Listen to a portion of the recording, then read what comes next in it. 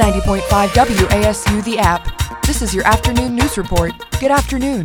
I'm Sophia Lyons with your afternoon news break on 90.5 WASU. In campus news, December's commencement ceremonies will be held online, as reported by The Appalachian. This announcement comes after students who were supposed to walk in May graduation ceremonies were told they could walk at the December commencement. Interim Provost Heather Norris said the commencement team is working on details and welcomes suggestions after original plans fell through. In statewide news, The Appalachian reports 17.12% of registered voters in North Carolina have already cast their ballots as of October 17th, 2 days into the early voting period for the 2020 election. Over 1.2 million votes have been counted from votes cast in person and mail-in ballots received so far. North Carolina has 18 more voting locations across the state than it did in the 2016 election. Early voting ends Saturday, October 31st, and Election Day is Tuesday, November 3rd. In national news, the Transportation Security Association screened over 1 million travelers on Sunday, October 18th, for the first time since March 16th. This is the 9th time the TSA screened more than 900,000 travelers in October. However, ridership is still down more than 60% from the 2.6 million travelers who flew on the same Sunday in October last year. Many airlines have significantly reduced service as demand remains reduced, but the upcoming holidays are usually a busy travel season. Now to Chris Affolter with sports.